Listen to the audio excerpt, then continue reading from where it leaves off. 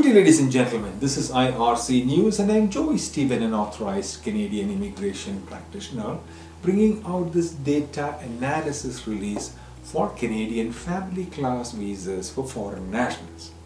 This data is about family class visa processing for Sri Lankan residents for the past 5 years. Please keep in mind that the data for 2021 is 1 month shy and does not include the month of December 2021. Today is the 1st of February 2023 and I'm coming to you from the Polinsys Studios in Cambridge, Ontario.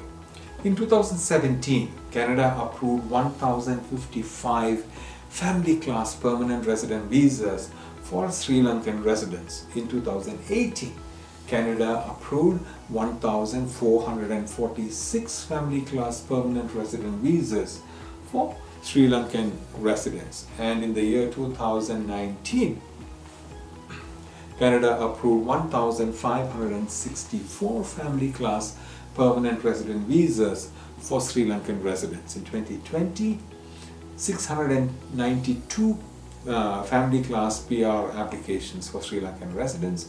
2021, 911 family class permanent resident visas for Sri Lankan residents.